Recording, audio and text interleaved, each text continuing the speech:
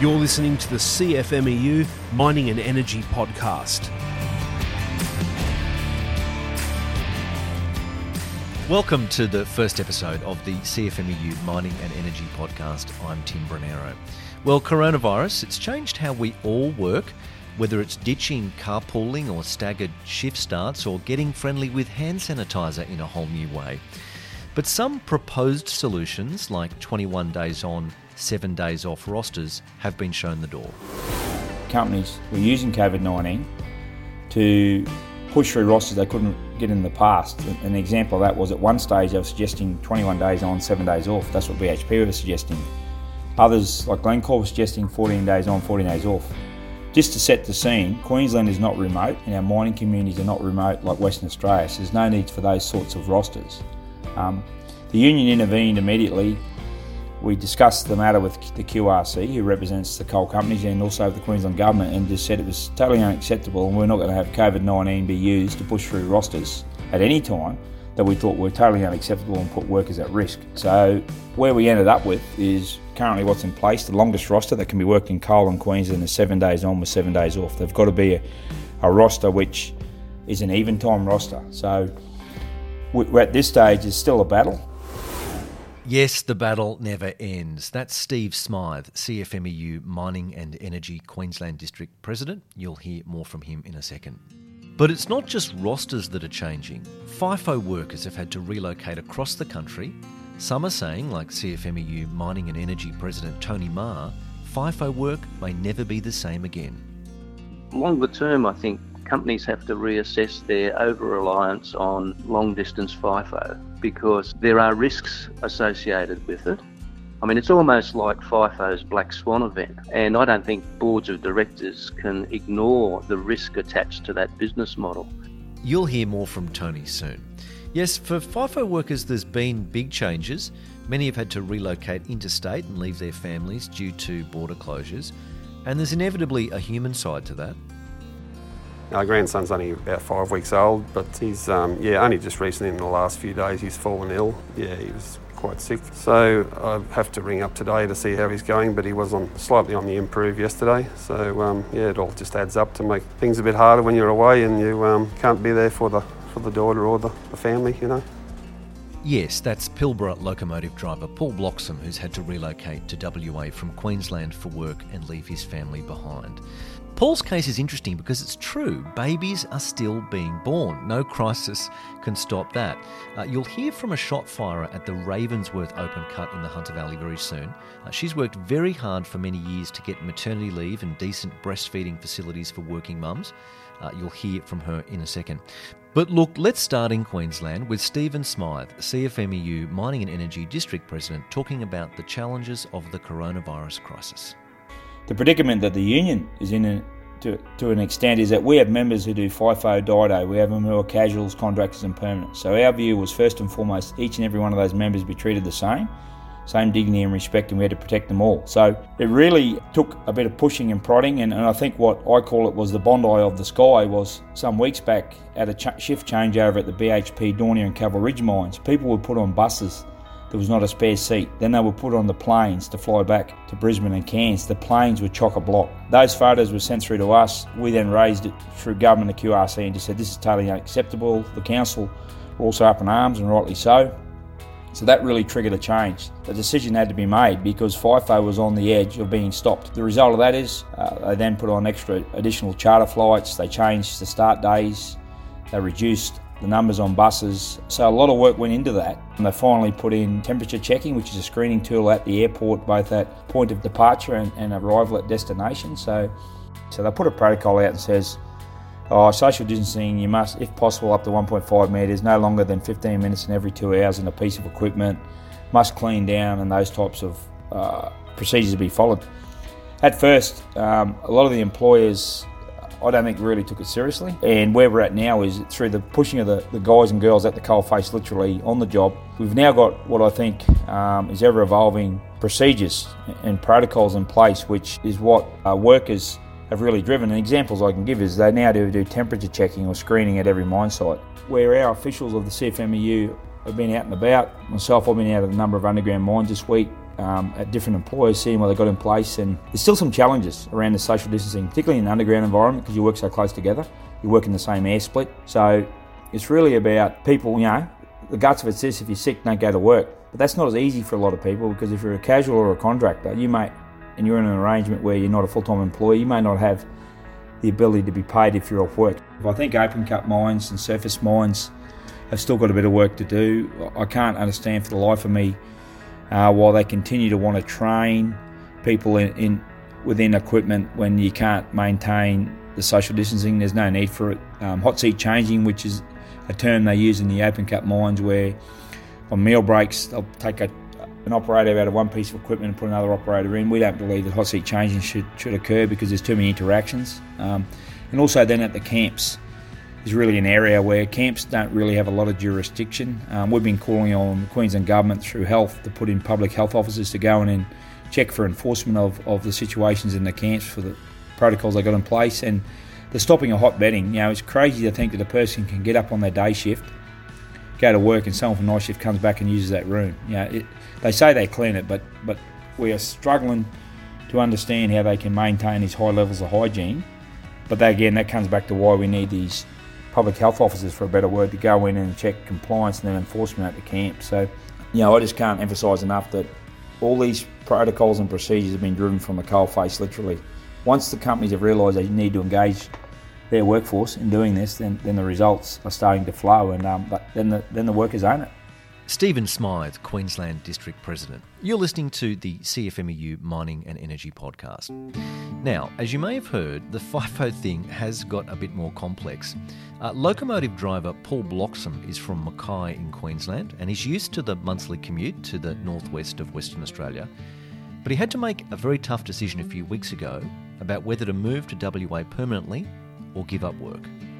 The weekend before I was due to fly back on the Monday, we got a call from work saying that they were concerned with all us guys on National FIFO that we wouldn't be able to get back across the WA if the state borders were closing. So we had to make a decision as to whether or not we relocated to WA for 3 months for starters and we see how things go, or we stayed at home. Just had to use our leave or long service up for as long as the crisis goes for. It was a bit of a tough call. Then had to have a few discussions with the wife, obviously, about what we were going to do. Just spent the day basically thinking about that while I'm tidying up around the house as I normally do before I fly back to work. Yeah, it was a tough decision to make. At the end of the day, I came to the conclusion that there wasn't really any choice. I've just had to relocate to WA for a few months now, and we see how long this drags on for. But so I left the wife and the family at home and I've had to relocate to WA. I work up in the Pilbara, so I'm based in Tom Price. At the moment, I'm sharing a house with a workmate in Bunbury, south of Perth, a couple hours south of Perth. There's Checkpoint Charlie's. They've set up regions in WA. There was a pretty big operation on the highway. We had to pull up and identify ourselves, and we've got a letter from work to say that we're an essential service job as FIFO workers in the mines. So we're allowed to cross through that border to go down to where my mate lives in Bunbury. Yeah, the initial roster setup was brought in that we were still going to work a 2-week rotation, but they wanted us to do 14 days, have the 14 off and then do 14 consecutive nights and 14 off, but that was, not viewed popularly by the boys. It was the 14 night shifts, we thought that was going to be a bit hard to achieve, and so we there was a bit of pushback, and the company realised that maybe the best option was to stick with the current patterns, which are all risk assessed and safe to do for us. Paul Bloxham there talking about the reality of moving states for work. Let's head east now to see how coronavirus is affecting non-FIFO workers. Stephen Luck is the CFMEU Industry Health and Safety Inspector for coal mines around Lithgow and Mudgee. He says having kids and partners at home due to coronavirus is making life for coal miners challenging, even before you start fiddling with shift times. At the moment, some are just changing their start times where some are coming in half an hour early and some are arriving half an hour late. So basically that eliminates that crossover. But certainly there are some looking at 12 and a half hour shifts. There has been a little bit of pushback from these full bank of Normally they work 3 days and 2 nights or 3 nights and 2 days. They stagger them. But certainly this is being looked at. But all of these rosters and shift changes are risk-based. So all of these mines will be completing in regards to what effects it could possibly have on the workers, and they are the concerns of the workers in regards to certainly fatigue management. Now that you have, because of this COVID-19, where you have potentially home, self-isolating at the moment, which wouldn't be a normal circumstance, or possibly a spouse working from home, working the full 5-day night shifts. Potentially you've got that problem you would have at home when you have everybody. Potentially when you have to try to get some sleep on a 5-day roster with everybody being at home, it would potentially be certainly a fatigue management problem. But with all that family being at home, I think it would be a pretty hard call. They're not implementing straight away, and they're not forcing these guys to do it at the moment. It's being risk assessed, and then they'll be looking at it, but potentially that they could go ahead. And that's from a few mines across the board as well. That's not just the odd mine. They're basically looking at all avenues they can. 19. Everything that they can possibly implement, aid their site, they're trying. Stephen Luck says he knows from his own home life how things have changed. His partner works in a pharmacy and has been doing a lot more deliveries to self-isolating seniors over the age of 70. And the stress of having to put on protective equipment and drive medicine to people has been tough. The home life at the moment is completely and utterly changed to what it used to be. Our normal home life now has ceased because with guys that are on the night shifts, if you've got everybody at home, it's impossible to sleep, and the stress and anxiety that's put upon the family to try and maintain a quiet household all day while they sleep, it's not conducive to getting in regards to fatigue management. My wife at the moment, she is in the high risk category. She's an essential worker at a chemist. She is being abused all day and from all walks of life. People are just, they're angry. Everybody's got their own pressures. Everybody's got their own anxieties. Certainly a night shift worker, the pressures and anxieties would escalate if they're not getting enough sleep. CFMEU Industry Health and Safety Inspector Stephen Luck. Well, shift changes are one thing, but what about the international coal price? Has it been affected by coronavirus? Peter Colley is the National Research Director with CFMEU Mining and Energy, and I asked him about coal prices. The prices of thermal coal for power generation have been falling for over a year. Been more of a steady drift down from something like 83 American dollars a year ago down to in the mid-60s, but there has been a sudden drop in the last 2 weeks to the mid-50 American dollars a tonne. That's significant, but the big drop only happened in the last 2 weeks, so it remains to be seen whether that's an ongoing issue. Similar with coking coal for steel making, prices were up more in the order of 150 American dollars a tonne a year ago. They were drifting around 130 American dollars a tonne for most of February and March, but now they're down to under 120 American dollars a tonne, and that's a concern. You need to remember that a lot of coal is sold on longer term contracts rather than spot prices, so the price drops have not been as significant. Changes in prices are one thing, but what about jobs in the industry? The mining industry in general has been continuing during the coronavirus period, unlike other industries which have been forced to largely shut down. So that means jobs have held up in mining. There are some signs that jobs have actually been increasing. Queensland Resources Council said that, so did BHP, said they're adding 1,500 jobs. There is Bureau of Statistics data which says that there has been a drop in mining employment, but we think that's been mostly in exploration and in services to mining rather than in actual production jobs. That said, if low prices for coal keep happening, the jobs question may come back. There may be job losses. We don't know yet. We haven't seen it to date. Peter Colley. Look, I want to head to the Hunter Valley now and, heaven forbid, talk about something not related to coronavirus. You're going to hear from Kerry Kaneski. Now, she's a shot firer at the Ravensworth Open Card in the Hunter, and she's worked very hard for many years to get decent breastfeeding facilities for working mums at her pit. She explained to me it was the day she walked in on a colleague expressing breast milk she then had to throw away which motivated her to join with her union and take action. I walked into a bathhouse at work and there was a young woman, young contractor girl. She's sitting in the bathhouse and she's expressing. She's just had a little baby. She's had to come back to work. The child was less than 6 months old, and it just brought me straight back to when I had my son. I also returned when he was 6 months old. That was difficult, in your crib break. It was a rush up to the top, into the bathhouse, get your, your breast pump and express, so, you could keep up your flow for the child. And, you had to do this in your time, and there was nowhere to store it. So you would have to tip it out. So when I saw this young girl, I thought it just took me back to then and thinking, that was such hard times, just juggling being a mum.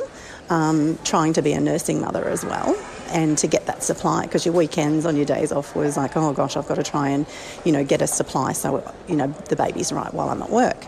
So I approached one of our work health safety ladies and just asked her, just said, what are the chances? I've seen this young girl in there. I know how hard it is. Approached the company. We had a bit of a chat. We'd organised a private room that the nursing girls have now, so they can get somewhere in private, so they haven't got people walking in and out, while they're doing that. And also asked whether or not it was possible to get a little refrigerator, just like a little bar fridge, and the company came to the party, which was fantastic. There you go, Hunter Valley coal worker Kerry Koneski. She actually had some great tips for negotiating with the company too, and we might hear from her in a later episode. Well, let's leave the final word to CFMEU Mining and Energy President Tony Maher. He says mining companies have been keen to exploit the union's connections with Labor governments in this time of crisis around the country. Yeah, look, all these big mining companies, they have their own relationships, but they are interested in us supporting certain things, and we're prepared to do that if it's in our members' interest. I think our members would expect us to do what we can to keep them in a job so long as they're safe, and that's got to be the paramount consideration. But we've also, in this crisis, been having discussions with the coalition's ministers, state and federal. And we were doing that before this crisis, I've got to say, because the government of the day, you've got to deal with whether you particularly like them or not. We do that to look after our members' jobs and make no apologies for it. Again, in times of crisis, people from opposite sides of the political divide do reach out, and that's a good thing. I asked Tony what he's hearing from the coalface from members. Feedback I'm getting is bewildered, almost dazed, lots of new rules, concerned that things aren't being uniformly implemented. They're concerned about what the impact it has at home, whether or not they're endangering their families while they're going to work. They're worried about, what happens if they can't go to work? I mean, the level of anxiety must have gone straight through the roof. That's the feedback we're getting, and we're trying to troubleshoot, the non-compliance with health and hygiene practices, and that's a moving feast. And but I think hopefully, it will get better. Compliance will get better as we go on. The better companies contact us for feedback regularly, and that's a good thing, because they can't be sure. When you employ tens of thousands of people, you can't be sure that the line management are telling you the truth. Unions are a good source of secondary feedback. I think that's a smart thing to do. CFMEU Mining and Energy President Tony Maher. Well, that's all we've got for you on episode 1 of the CFMEU Mining and Energy podcast. We'll catch you next time and hopefully have something for you that's not so corona related. See you later.